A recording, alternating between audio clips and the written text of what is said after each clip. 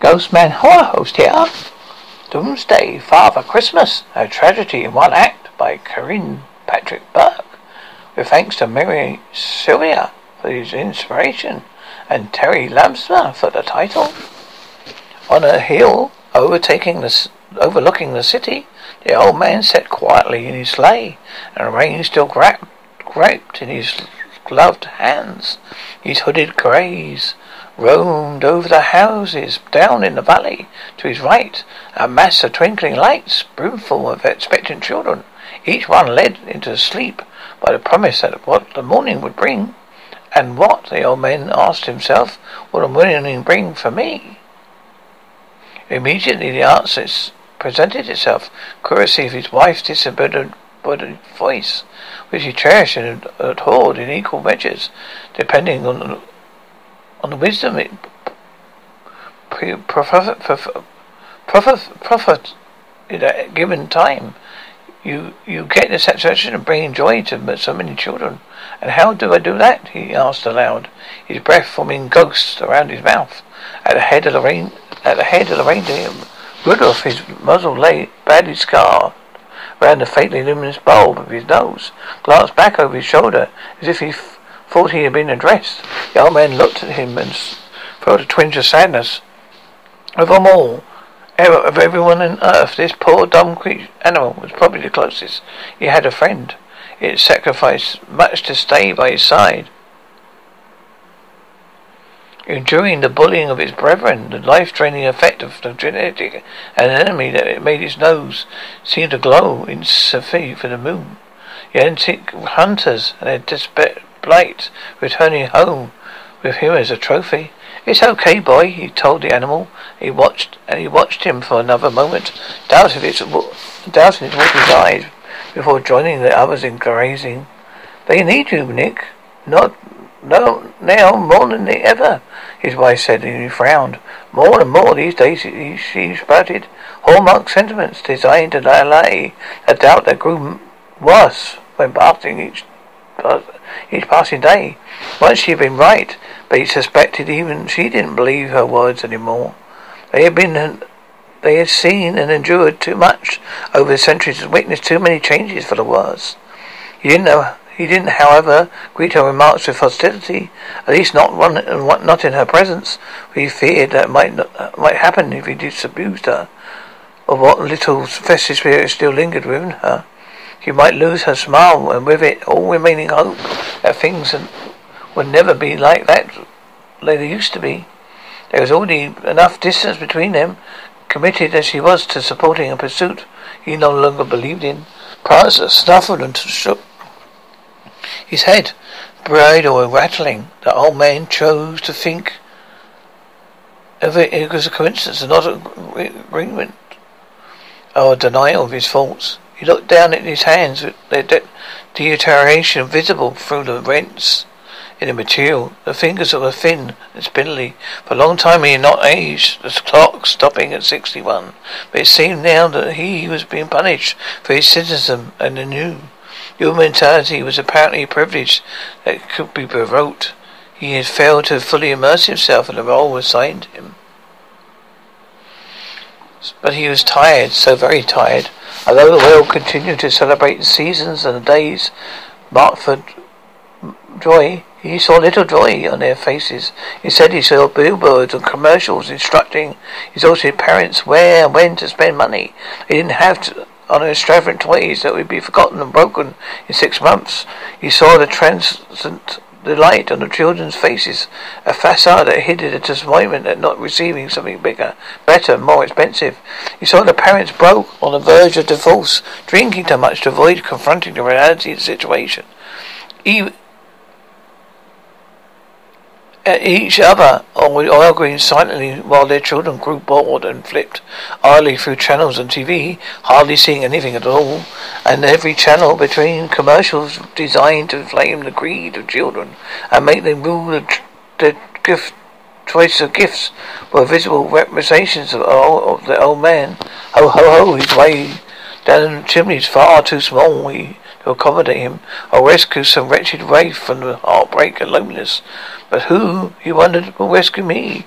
Ultimately, he realized that despite the centuries of dedication, little more than a commercial himself of an ancient billboard with unchanging message, he represented expanse upon it, expectating the pressure on people ill, perhaps prepared to handle it. Inadvertently, he sent some people to their deaths then he had saved. Like those commercials, he reminded parents of their obligations and children's entitlements. They watched them from afar. It all came apart. He never entered the houses. This is a good thing, particularly in the current climate. But he would no doubt be arrested or shot. Contrary to the myth, he did not ride a sleigh laden with enough presents for every child in the world. He had no presents at all. That was not his job. He rode a sleigh empty for intangible promises, and those were hard enough, heavy enough. In old days, he yearned to live up to the world's interpretation of him, even going as far as to sell most of the belongings from his immortal life, classified at the time as priceless antiques, so he could afford to buy presents for at least 1,000 children. Even after this overjoyed wife fashioned a large frayed sack from old bed sheets, he was faced with the problem of distribution.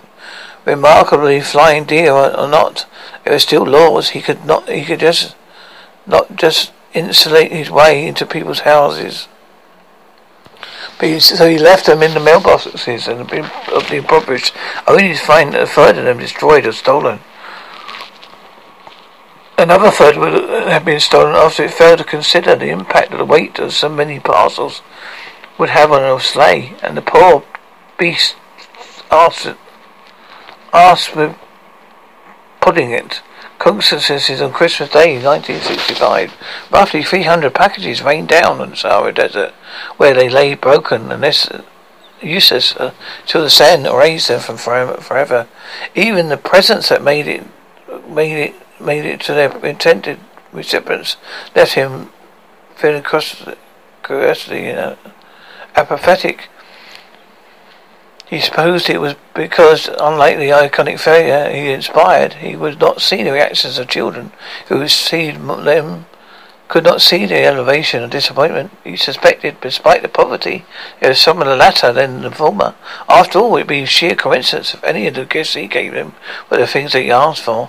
Despite the enthusiasm that marked his departure from home, sleigh loaded with presents, it was the last time he attempted to fit the whole world's whole image of him. There were simply too many variables, too many obstacles, with no way of knowing at the end of it what it had been worth. And unlike the jolly fat man in the red suit, he was a masticated figure, drained of spirit. His suit was tattered and torn, and more mottled maroon than red. His boots had holes in the soles. His jolly red hat had long since blown away, exposing a bald head, threaded by scars earned through those first clumsy days, where he had to learn quickly how to fly a vehicle designed to travel on the ground. So every year he inspected his sleigh, promising he would give him much more needed lick of paint or a pair of buckled running boards. Knowing he would not, he would ease himself in the seat with effective threadbare cushion and let the reindeer take him to yet another tour of the white world. All the while, thoughts protruding in the houses beneath the chipped and splintered wood of his sleigh plagued him. He could not help but picture the starving ones, the dirt-smeared faces of suffering, but the young hiding behind the rubble as the shells exploded mere feet away and dying of disease. The kids locked in cellars by parents or perverts. It made him feel like a cold-hearted observer flying over hell. This, he feared, was closer to the truth than he cared to admit. Although his wife sternly agreed to such theories, she was never able to convince him. It wasn't just she herself believed. The whole reality of it was he existed to turn the minds of children away from the true meaning of Christmas, away from God, by appealing to their greed, to appease the greed. The children, parents suffered, yet no one ever thought of the old men of anything but benevolent, but shocked they would be if they knew he thought himself closer to a mercy of devil. He had flown through wars, concealed by smoke, dodging electricity not meant for him, coughing through muddy fields, occupied by shifting spectres of mustard gas and littered with bodies. He watched cities burn and drown and crumble. He'd watched and wept with fire as children were led to skyscrapers. He had seen them murdered by the hundred at the hands of the monsters, and their alleged patron saint, had done nothing. Disgusted, he whipped his reins, ignoring the caustic look from Dasher as the reindeers ceased their feeding and took the sleigh along the hill, headed for the edge and the air beyond. People had saw him. He knew it was that there was only one joy he could claim, was that. Over the years he had been people on the street, young and old like, who had glanced up and caught sight of him sailing through the air. The children screamed and pointed and danced with delight. The adults had just stared, stricken, unable to go to reconcile what they were seeing. We remember devastation at the hands of their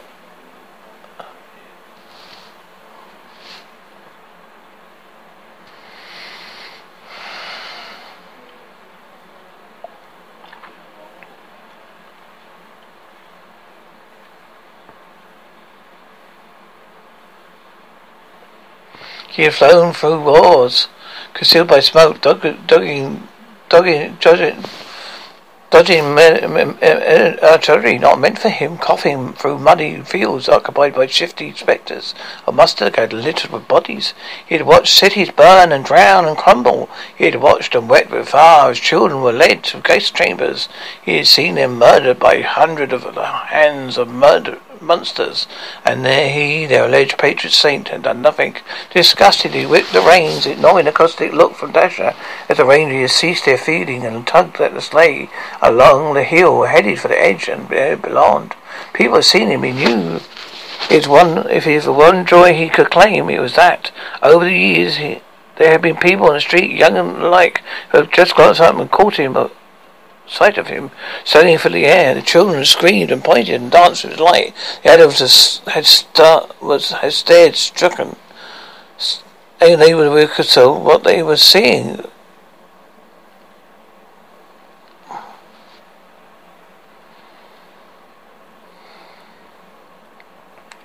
People had seen him. He knew there was one joy he could claim, is that. Over the years, there had been people in the street, young and old alike, who glanced up and caught sight of him sailing through the air. The children screamed and pointed and danced with delight. The adults had stared, stricken, unable to reconcile what they had seen from the remembering devastation at the hands of their own parents, who told them in earnest there was no such thing. And on such occasions, the old man had grinned and waved and yelled "Merry Christmas" at the top of his lungs. It was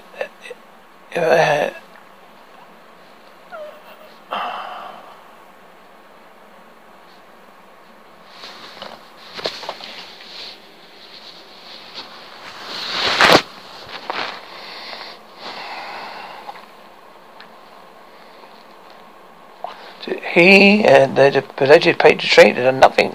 Disgusted, he whipped the reins, ignoring the caustic look from Dasher as the reindeers ceased their feeding and tugged the sleigh along the hill, headed for the edge of the air beyond. People had seen him. He knew it was one joy he could claim, was that over the years he had seen people in the street, young and old alike. He who glanced up and caught sight of him sailing through the air. The children screamed and pointed and danced with delight. The adults had stared, stricken, unable to reconcile what they were seeing, and with remembered devastation at the hands of their own parents, who had told them in earnest there was no such thing.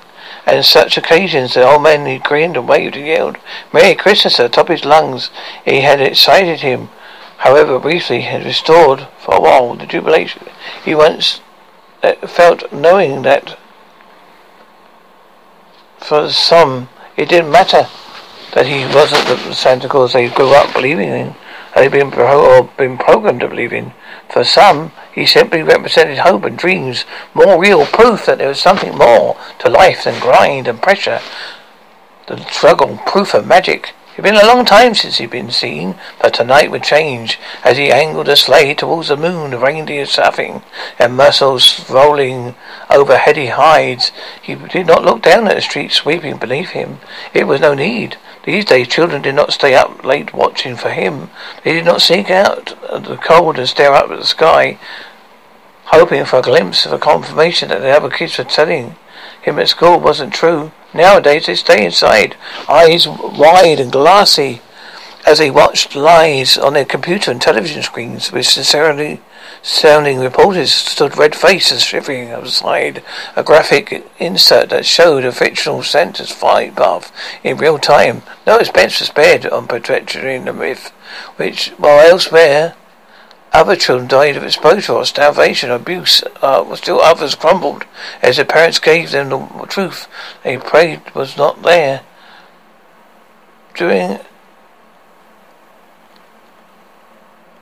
Being a premature end to the wonderful world of fantasy and magic, Santa Claus is not real.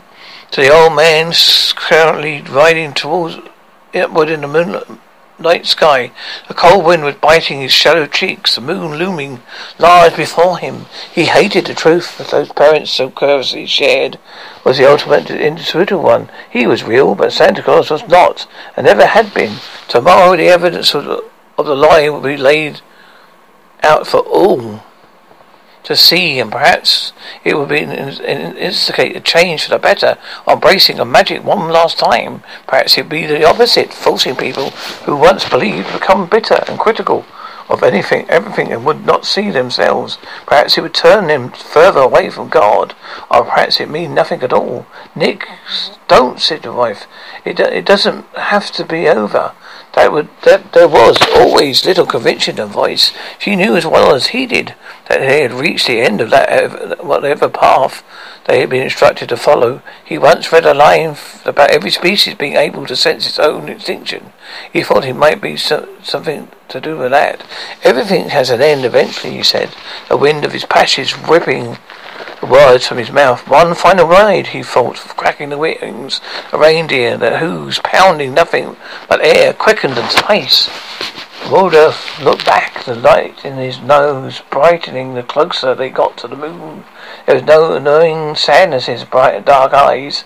The old man nodded at him and smiled, an acknowledgment of their friendship, or their eternity spent together in service of some unknown and questionable force. As the sea crested to an invisible wave, the reindeer dipped its head and then twisted sharply round, turning his sleigh upside down. The other reindeer forced to follow its lead, kicked, protested, but it was too late. The old man fell from the sky, smiling as he plummeted towards the earth. The wind snapped at his clothes.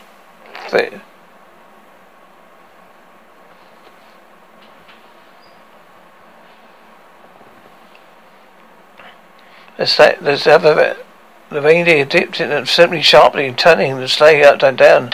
The other reindeer, forced to follow its lead, kicked and protested, but too late. The old man fell from the sleigh, smiling as he plummeted toward the earth. The wind snapped at his clothes, tore free his gloves, tore the boot slid off, and lost the light. Overhead, the reindeer carried on, led by a small blue star. There's sleigh bells ringing like the chiming of a clock, counting off the moments before the end. They are headed for the moon, and whatever resting place they would have them. The lights of the city rushed to meet the old man, an ugly sulphatic glow that made him think of the poisonous air, ghosting its way across those European battlefields. Time marches on, he thought, seconds before the impact.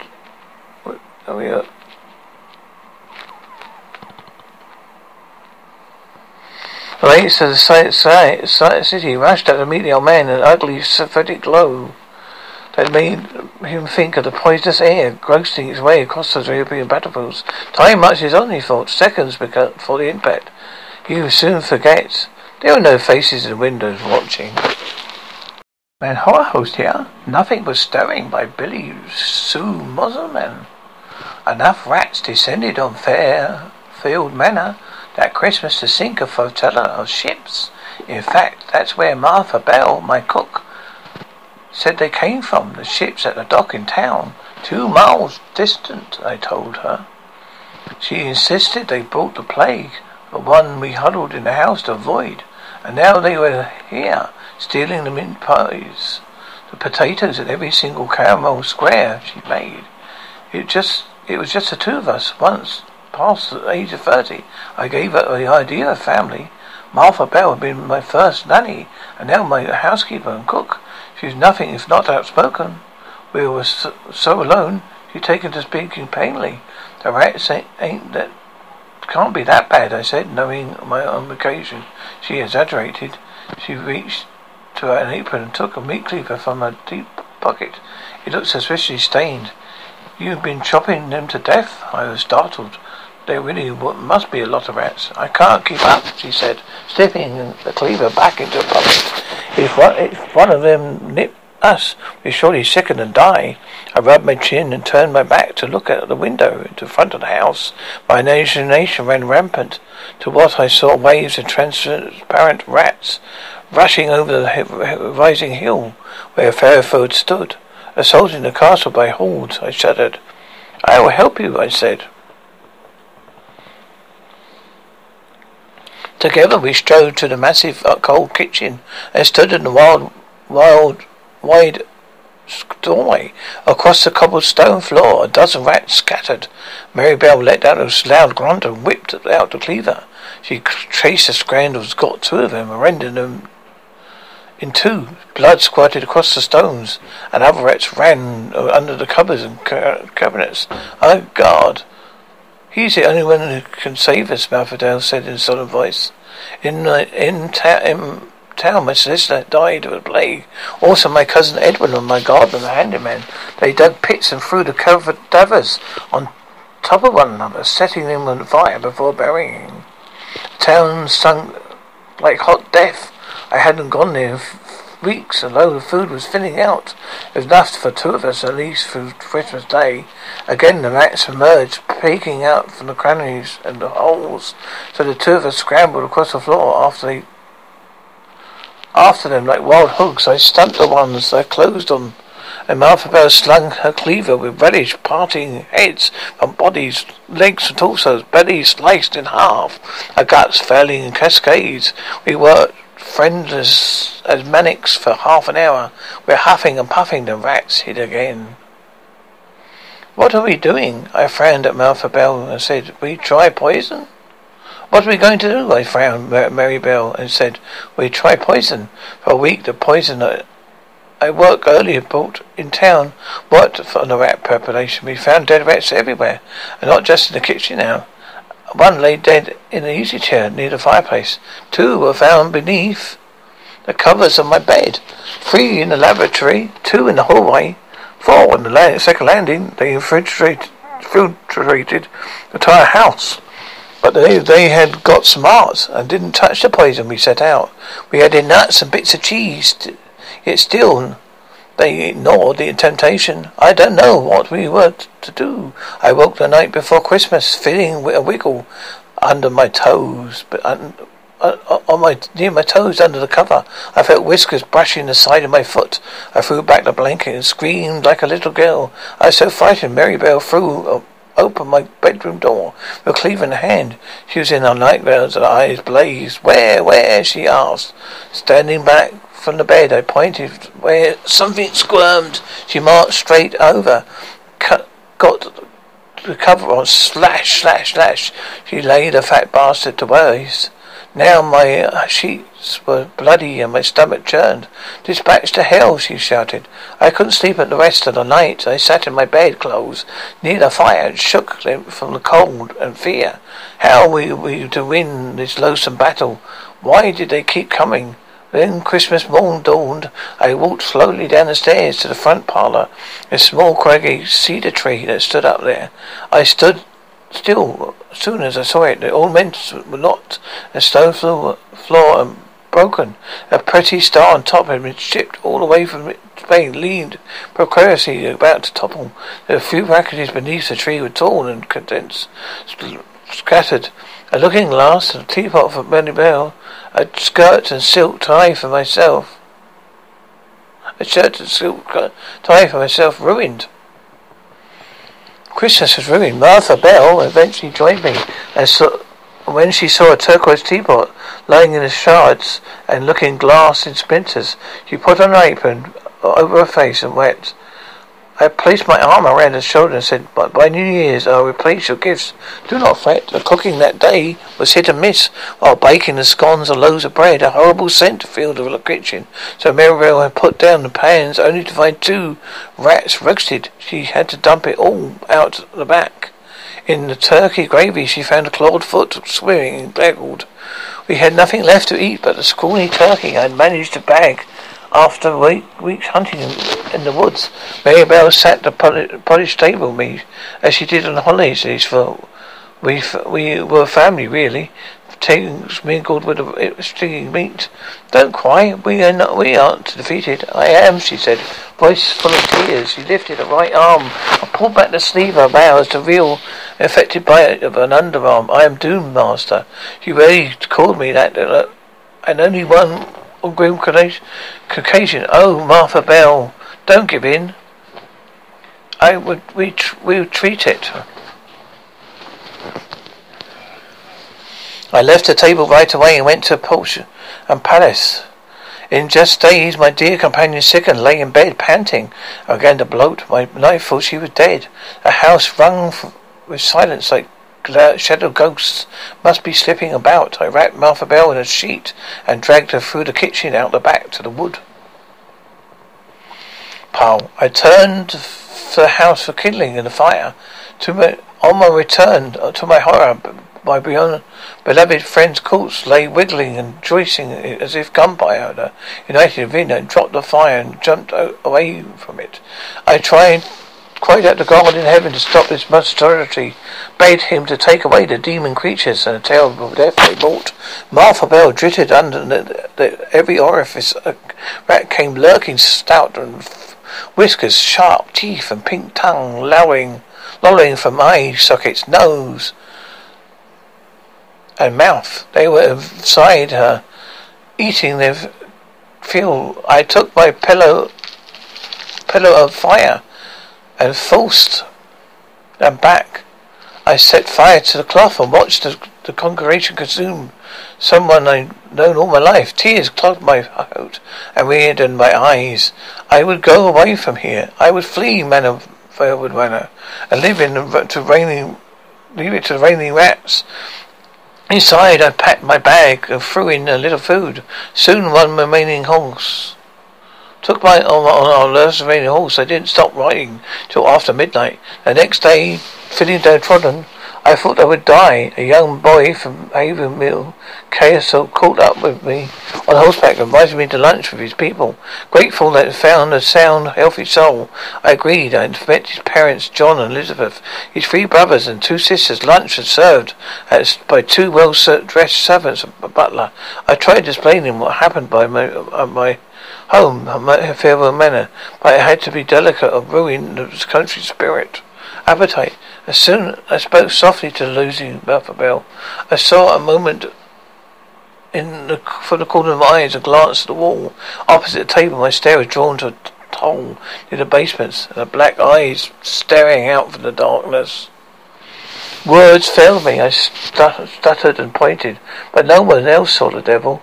As soon as they were past his finished, I thanked my neighbours and rode hard away into the lowing evening.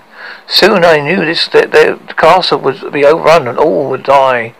They said that rats brought the fleas, and fleas infected us with bionic prey. I say no. The rats overcame us and let us as delicacies. Fleas never do the great harm rats did it to my country. I rode my house through the woods, over mountains, aboard ferries and across meadows. I rode my horse through gullets, across grassy berry valleys and deep down ravines. I rode until the horse lava coated my hands before I stopped for the night. I had to be hundreds of miles away from London and reach of the plague, but still rode on, full of fury and resentment. My Christmas had I reached the country's limits and took a ship. I didn't want to know. Didn't want to, knowing that there were rats coming from. But they had to be done. It meant to go any further. At first, on my narrow cot, I heard a scrabbling along the plank, and then I stiffened. The second night, like my beast crept into the end of my cot and nibbled gently at my toes. At the end of the week,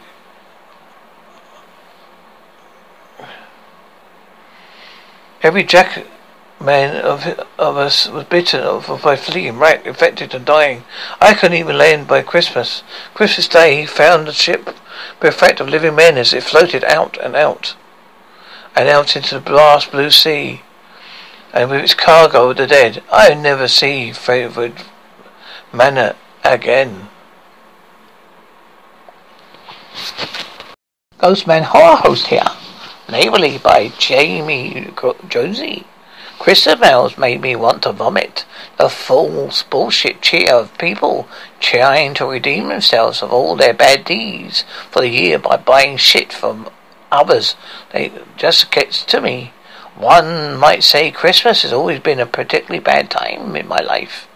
I managed to make it through every year by not going out much. I work from my home, which makes it a hell of a lot easier. I also do my grocery shopping online and have it delivered. My only real problem was my arsehole neighbour, Steve. Every year he lights up everything in his fucking property, and every season he adds even more ridiculous shit to it. This year he added 3 reindeer, an elfin caroler group, and 6 giant ass 3-foot candles to what lie in his driveway. It's like living across from Willy fucking Wonka. All play, all day. There's been sound effects and music. Fuck me right. Look, I'm hating Christmas. Isn't normal. But I've never said I was normal. I never expected myself to be normal. Not with my background. Seeing Mum's idea of a Christmas present to herself was to staple me. Hundreds of them. All around my arms and legs. Then she'd take my sweet little time, pulling them out one by one. When that happens, from the tender age of 3 all the way till you stopped when your 40th Christmas, you wound up hating the holidays. You also know your life has never been normal, or rather, you come to think that it's normal. Speaking of rude people, and God, how I hate them. My neighbour is the worst of them. He is the president of the homeowners association and spends a large portion of his life telling other people what to do. Such a prick. Is it so surprising that I killed him? I think its surprising part is that I waited so long to do it. Sorry, I'm probably getting ahead of myself here. I should start with me coming home from a dentist appointment that night. He blocked my driveway with his fucking candles. When I left my car to ask him to move it, he was all apologizing and, gee, sorry, Dan. I sat in my car, jaw aching, while he moved them. It took 15 minutes. The Novocaine was wearing off. I needed to take a pain pill. I was pissed, but decided to keep the neighborhood peace and just drove onto my garage without saying nothing or getting anyone at that point. I pulled in and shut the door behind me, considering, not for the first time, leaving the car running and being done with it all. Then they came and knocked on my garage door. I sighed and shut off the engine. Another time, I opened the door, going outside from the garage, and there he stood in his platter of hideous fruitcake in his hands. These hands were clad, kid you not, in style gloves, complete with little tiny fucking bells, all along the seam. Dan, sorry about that earlier with the candles. He thrust the platter to me. I dodged. What the fuck would I do with that? I sneered at his offering, hoping he would get the point to leave. Eat it, chuck it. I don't care. I'm just being nice and gifting you some. He shrugged and thrust the plate to me again. Yeah, real nice. Thanks for the gift. I wound up holding my platter and having to say some ridiculous shit. We must as society thank you for that thing you gave me. I didn't want or ask for. We're having a Christmas party if you want to come by. No thanks, I'm a Christian. Don't you have to be a Christian to enjoy a Christmas party? I suppose he thought it sounded wise, but it really sounded like bullshit. Yeah, maybe later. Thanks. I shut the door in my face and locked. Then I turned and went to my house, locking the door behind me as well. How much more shit was Jude Bro over there going to give me? I mean, Christmas did not have more fond memory to me. I was he was just like that fucking annoying guy in green eggs and ham, Sam, and I'm. No means no, not right. Apparently not. If you asked him or Sam, Steve. I walked into my kitchen and tossed a platter that was essentially cotton candy ashes and waste paper paste on the island. I pulled a can of soup down from the cupboard and grabbed a bowl. Ignoring the directions and label, I emptied the content in the bowl and popped it in the microwave for just 2 minutes. It would be salty enough to sustain my real life, just the way I liked it. I planned on chicken for dinner, but a surprise root canal and crown had me not filling up to chewing. The chicken and star soup I was having instead would be perfect for my sore jaw. After dinner I was going to take a pain pill, have a hot shower and go to bed. It was an excellent plan. I followed it well. I was just emerged from the shower, all warm and sleepy, but when the door rang, it was Steve, a.k.a. the neighbour from hell. Hey, the party's really heating up. You should come on back with me. Thanks, Steve, but I'm going to bed. Was the dentist today? I was at the dentist today and I'm wiped out. See, I'm being polite. Oh, that explains why you're being such a prick earlier. Fuck the dentist. Don't be a party pooper. It's Christmas. Come back with me. I appreciate the offer, but I'm really rough. I really would rather go to bed. Slightly rude, perhaps, but it's designed to make the idiot see I didn't want to go to his party without calling him the fucking arsehole I thought he was. Oh, come on. Whatever happened to you can't do so bad that you hate... Come on, whatever happened to you can't be so bad that you hate Christmas. First off, kiddies, never assume you know how someone is feeling or what they've been through. Actually, yeah, it can be. Please go back and enjoy your party. I'm heading to bed. Thanks for thinking of me. See you again, the polite. Let's be honest, I'm fucking saint right now. Well, the only way to conquer the fear is to get over it. He grabbed my hand and began pulling me out the house. Steve, dude, chill. I'm in pair of shorts, man. I'm not going to your party, man. Have fun, though. You're such a pussy. I can't believe you turned down a fucking party with kinds of hot snacks just to sleep. What are you, queer? Amazing how much of Christians are quite not so Christ-like, isn't it? No, I am an adult who prefers not to celebrate a holiday I doesn't believe in. But I do wish to those who can do to celebrate well. Have a good night. I pushed him out of my doorway and closed the door. The door rang. Go away, Steve. I'm going to bed. I decided just that and moved to my bedroom. I crawled into bed, but I didn't feel sleepy anymore. I felt uncomfortable, like the ache had got away as being kicked in the balls.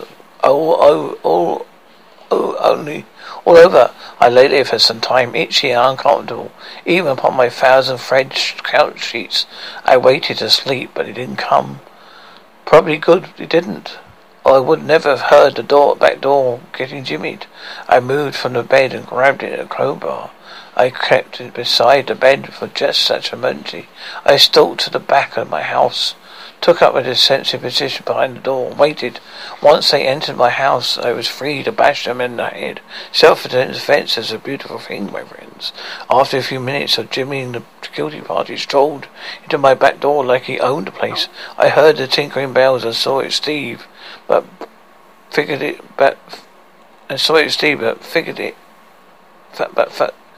fuck it, I'll teach him a lesson. The crowbar come down on his right shoulder and he shrieked.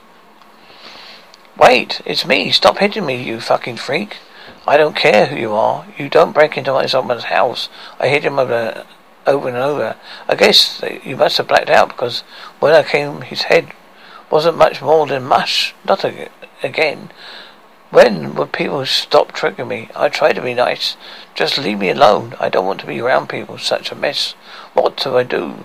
If I called the cops, they would take me in and have me committed again. That's lots of violence in those blows. If I did a call, I would have to give myself some injuries to even things up a bit more. I didn't have to tell the cops though. I would remember him and burn him in my fire pit in the backyard. Just drag him right into the bathtub and cut him up. I have seen all the bleach, and I was assuming by the lack of police officers, nobody saw him break into my house. I truly didn't think anyone would miss him. Hey, there have been a few people on the street that saw me at the door, which gives me an alibi. I wasn't the last person to see him, that everyone else would point to anyway. I looked at the mush that was once my neighbour. He shouldn't have been such an arsehole. I thought to me, maybe I should go to the hardwood throughout. I mean, I have to pull the carpet up anyway. It's far too stained to be fixed. Hardwood would only add value to the house. That was really more of a problem for later. Right then, I had to haul him to the bathtub. I grabbed his ankles and began dragging him. He left behind a thick sway of blood spotted with chunks of brain matter. I didn't mean I would need to clean them later. I managed to do this. Use his own mass to leverage to get him into the tub. The tub slabs of flesh where his face made a silly squeaky slapping noise against the tub. I removed my clothing and headed into the garage to my quivering sword and can of gas. Thanking God I charged the batteries. I tried to force my emotions aside. Mostly my rage. This fucker had messed with me. My life far too often. I'm sorry I killed him, but I was going to jail or back to the padded wall palace for him. Fuck that. I saw the gas can by the back door and moved to the bathroom. I took a brief breath, locked the battery into place on the saw and started it. I got back right into it and began with his right arm. I was disappointed to say that I scratched the tub a good 4 or 5 times before I got the hang of it. Luckily, it was cast iron tub. A good tip for future reference: it's easier to cut through joints than solid bone. I pulled down the shower curtain and laid each piece within. Then I folded, taped, and sealed my macabre little package and took it to the back door, headed straight for the fire pit and laying it right into the well. I quickly went back inside and washed the tub, cleaned the bathroom and living room, and cut out the large square of carpet soaked in blood. I carried the paper towels I used to clean my clothes as well as the carpet and padding out the fire. I grabbed up the gas can by the back door and soaked the body in the gas. Then I added the carpet square and paper towels and paddling and layered several logs over the top of that. I soaked all of it and rested the gas and lit a match, tossing it in and starting the fire. Adios, Steve. After all that, I waited a bit more to make sure the fire didn't attract attention, but I showered, cleaned again, and took another look around the house before grabbing a bottle of Marlet and taking it outside to enjoy the roaring fire. After all that, I wanted to make sure that the fire didn't attract attention. Then I showered and cleaned again, took another bottle around the house before grabbing a bottle of Marlet and talking outside to enjoy the roaring fire. I was grateful my house blocked the view of the fire from the street. Even more grateful I had a burn permit, which was known to have bonfires from time to time whilst entertaining the ladies. A carpet paddling melted, sticking the remaining bits to Steve, occasionally catching fire and acting almost like napalm. The bones crackled and splintered. I was grateful for the world of rock containing the burning corpse. What made me actually smile amidst all the horror was how the bells of his clothes made funny crackling, shrieking noises as they burned off and fell to the ground, disformed and hissing.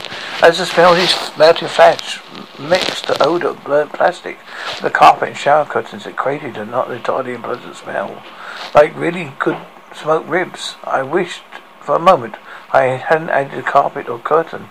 I wondered what Steve tasted like. That's madness. Can't wander that route. Push ahead and behave.